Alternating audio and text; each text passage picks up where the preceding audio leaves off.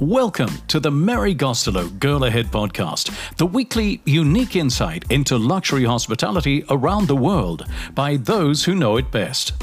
Produced by Allmont Global and brought to you by JetX. Upgrade to a class above first and enjoy the freedom of travel with JetX, a global leader in private aviation inspired by luxury beyond compare.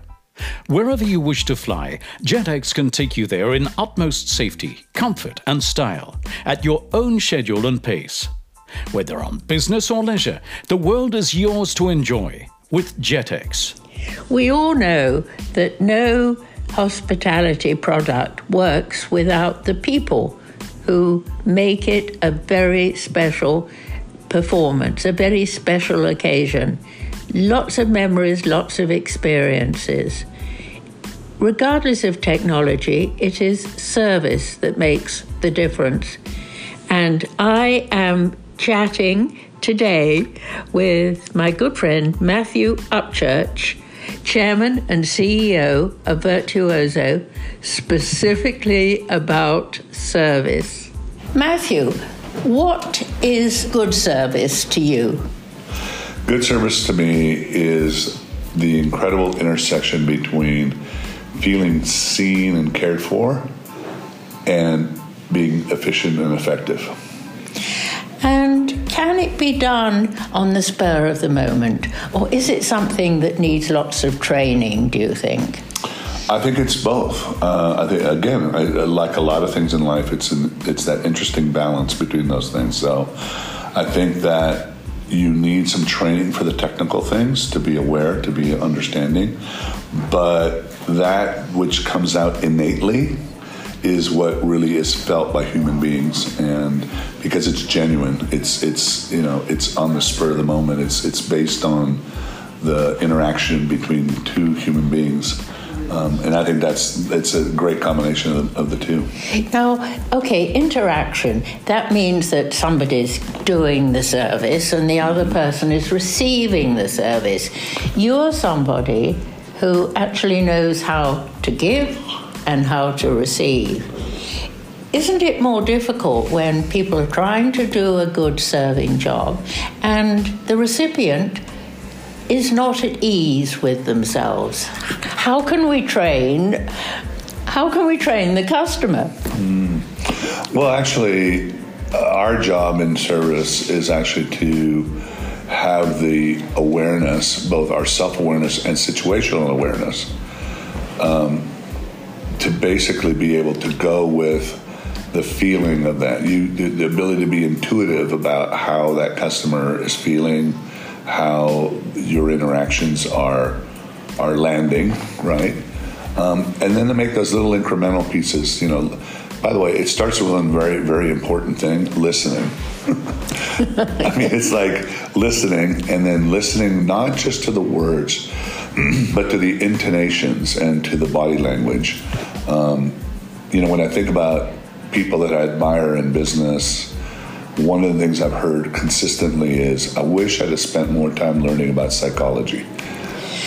Yes, and psychology is so allied to body language, emotional intelligence.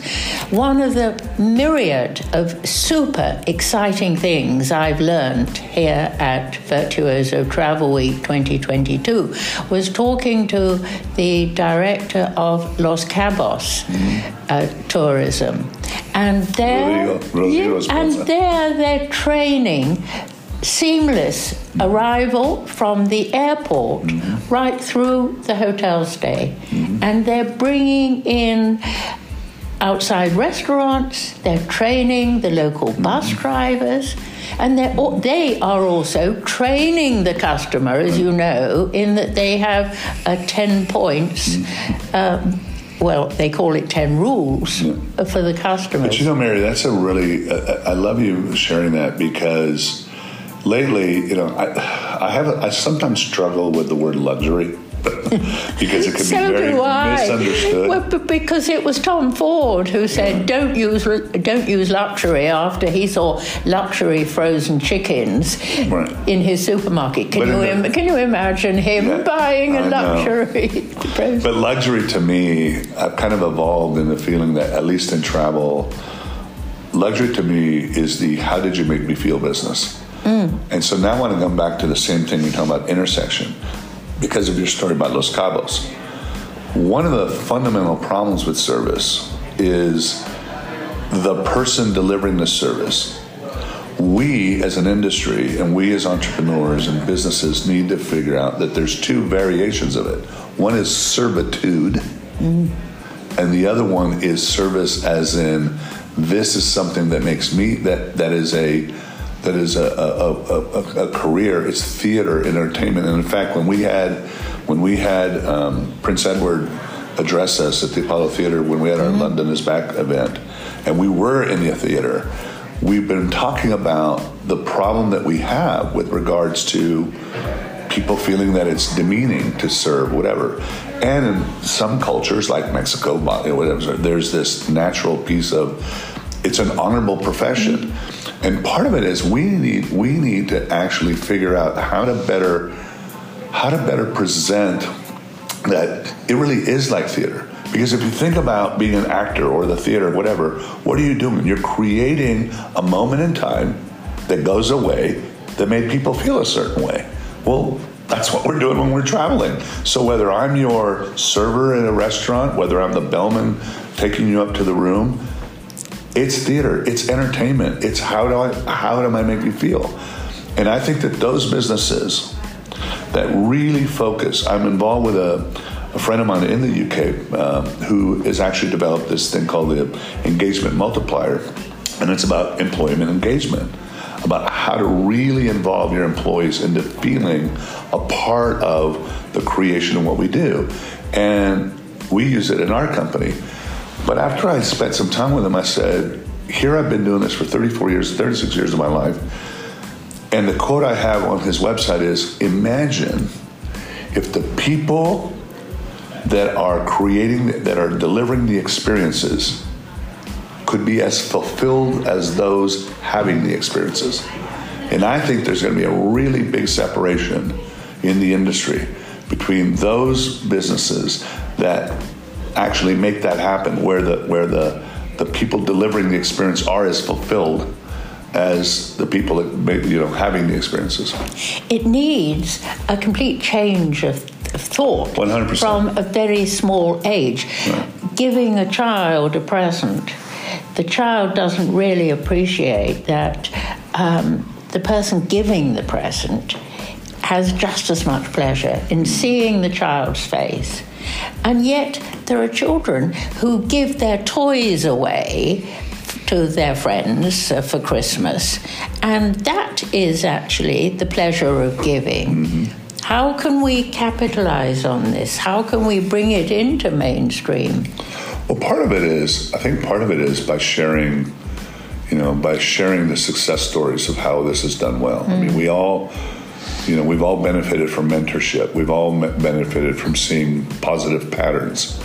And I think if we do a better job of that, and then, the other reason I'd like to see more of that is because it's going to put pressure on those people that aren't good employers, that don't focus on the creation of an environment that enhances the people delivering the experiences to the customer.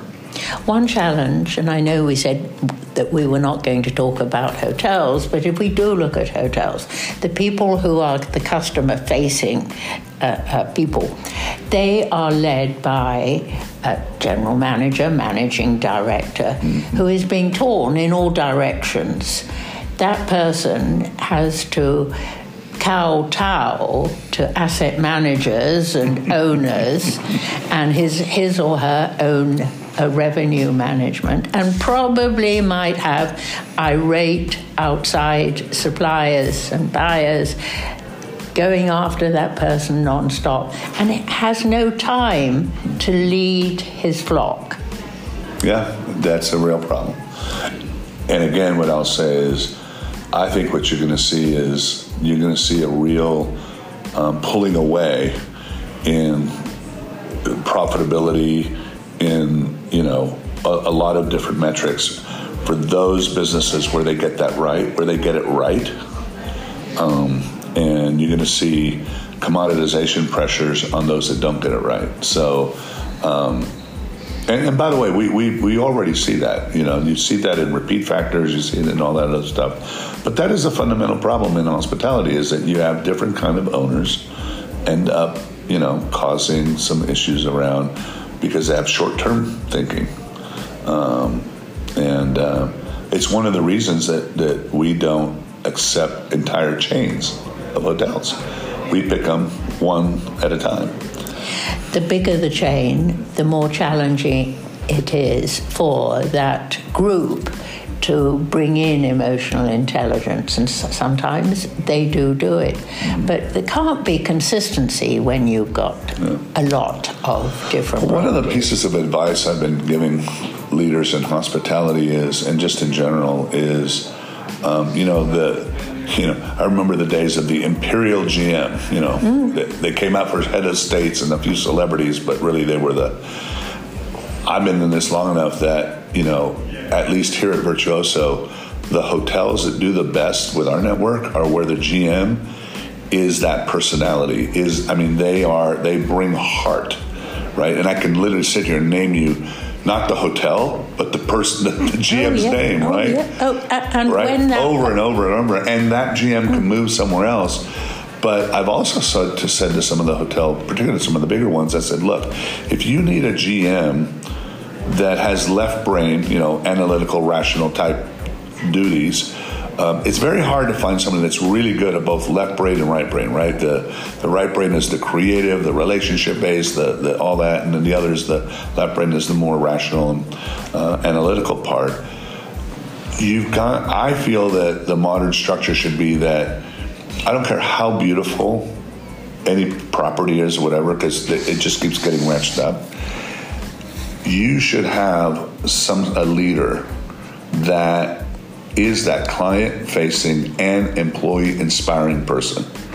And if that person doesn't have those left brain skills, then hire somebody in the back of the office that in other words, do that. Because to me, you can really feel that. I will actually use one example. Here we are at the Bellagio, right? Well, Alan Firstman, who I'm a huge, huge fan of. Me too. Right? Was the opening president of the Bellagio.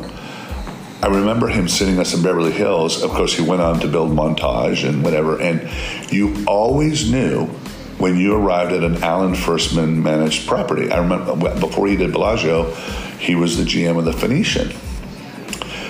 Something's pretty cool going on when your bellman, between the time you go from the lobby to your room, has told you 3 things about how wonderful his GM is. That certainly is. So that's leadership. Exactly. And one of the things I'm finding traveling around the States now is the younger the crew, actually, the more comfortable they seem within themselves when it comes to giving service. Mm-hmm. I think they are more likely to confuse the fact that they're working in whatever, whether it's a hotel, a restaurant, or a tour desk, with actually performing. Mm-hmm. I'm seeing some of these youngsters generally wearing their own clothes and their own jewelry and having fun. Mm-hmm. So I think fun comes in, 100%. Because if they're not having fun, then why are they bothering being servers? And I was meeting with Milton, who's the VP of Operations of One Hotels for SH, and he said something really interesting. We've all heard of the Great Resignation, and hospitality lost a lot of people. But he said we're starting to see. He said we may start to see the great, the great comeback, because there are a number of people who really are fulfilled through human interaction and human connection, that went and worked at a bank or a real estate thing or whatever, and it's just like, this is pretty boring. And they're coming back, and there's something about the fulfillment part of that. Well, particularly his group appeals to today's human beings with a conscience, because one hotel specifically brings nature and the whole ESG into the experience. Right. And it's much easier, therefore, to relate to performing in such an environment rather than being surrounded by marble, which is all very well. Can we go back finally to, if you were in charge of, let's say, a tourist board anywhere in the world, we started talking about one destination that is helping with service throughout an entire stay. What would you add into the service aspect of a destination? I think I would. By the way, I am impressed with, and we've worked with Los Cabos for a long time, and I do think that there's a number of things that I would do. Aside from the service, I think one of the things that's really important is destinations. You know, when we were talking about over-tourism, which is starting to come back, one of the things that I think that destinations have to be very aware of is what is their own self-determination of what they want and they don't want, right? And if we visit somewhere, we are visitors. We should not just be able to do whatever the heck we want to do, however we want to do it, right? So I think there should be some, like, for example, you know, there is an opportunity to manage the flow into places like Venice, right, where there ought to be some ground rules, like, right, you know.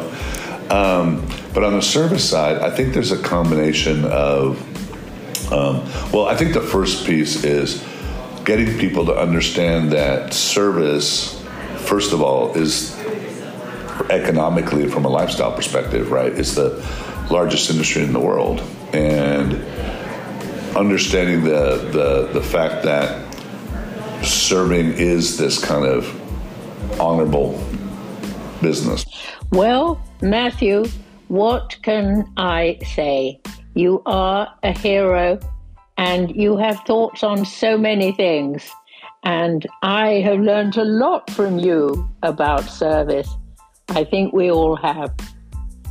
Well, next episode, I'm chatting to another creative genius, Yan Gard, who is starting a new company, the Embassies, sometimes called the Embassies of Good Living. He's signed up with Porsche, the cars, not the person, as partner in this, and he's got a very exciting story to tell. See you next episode. You've been listening to the Mary Gostelow Girl Ahead podcast, produced by Allmont Global in partnership with Forbes Travel Guide and the ShareCare Health Security Verification Solution, and brought to you by JetX.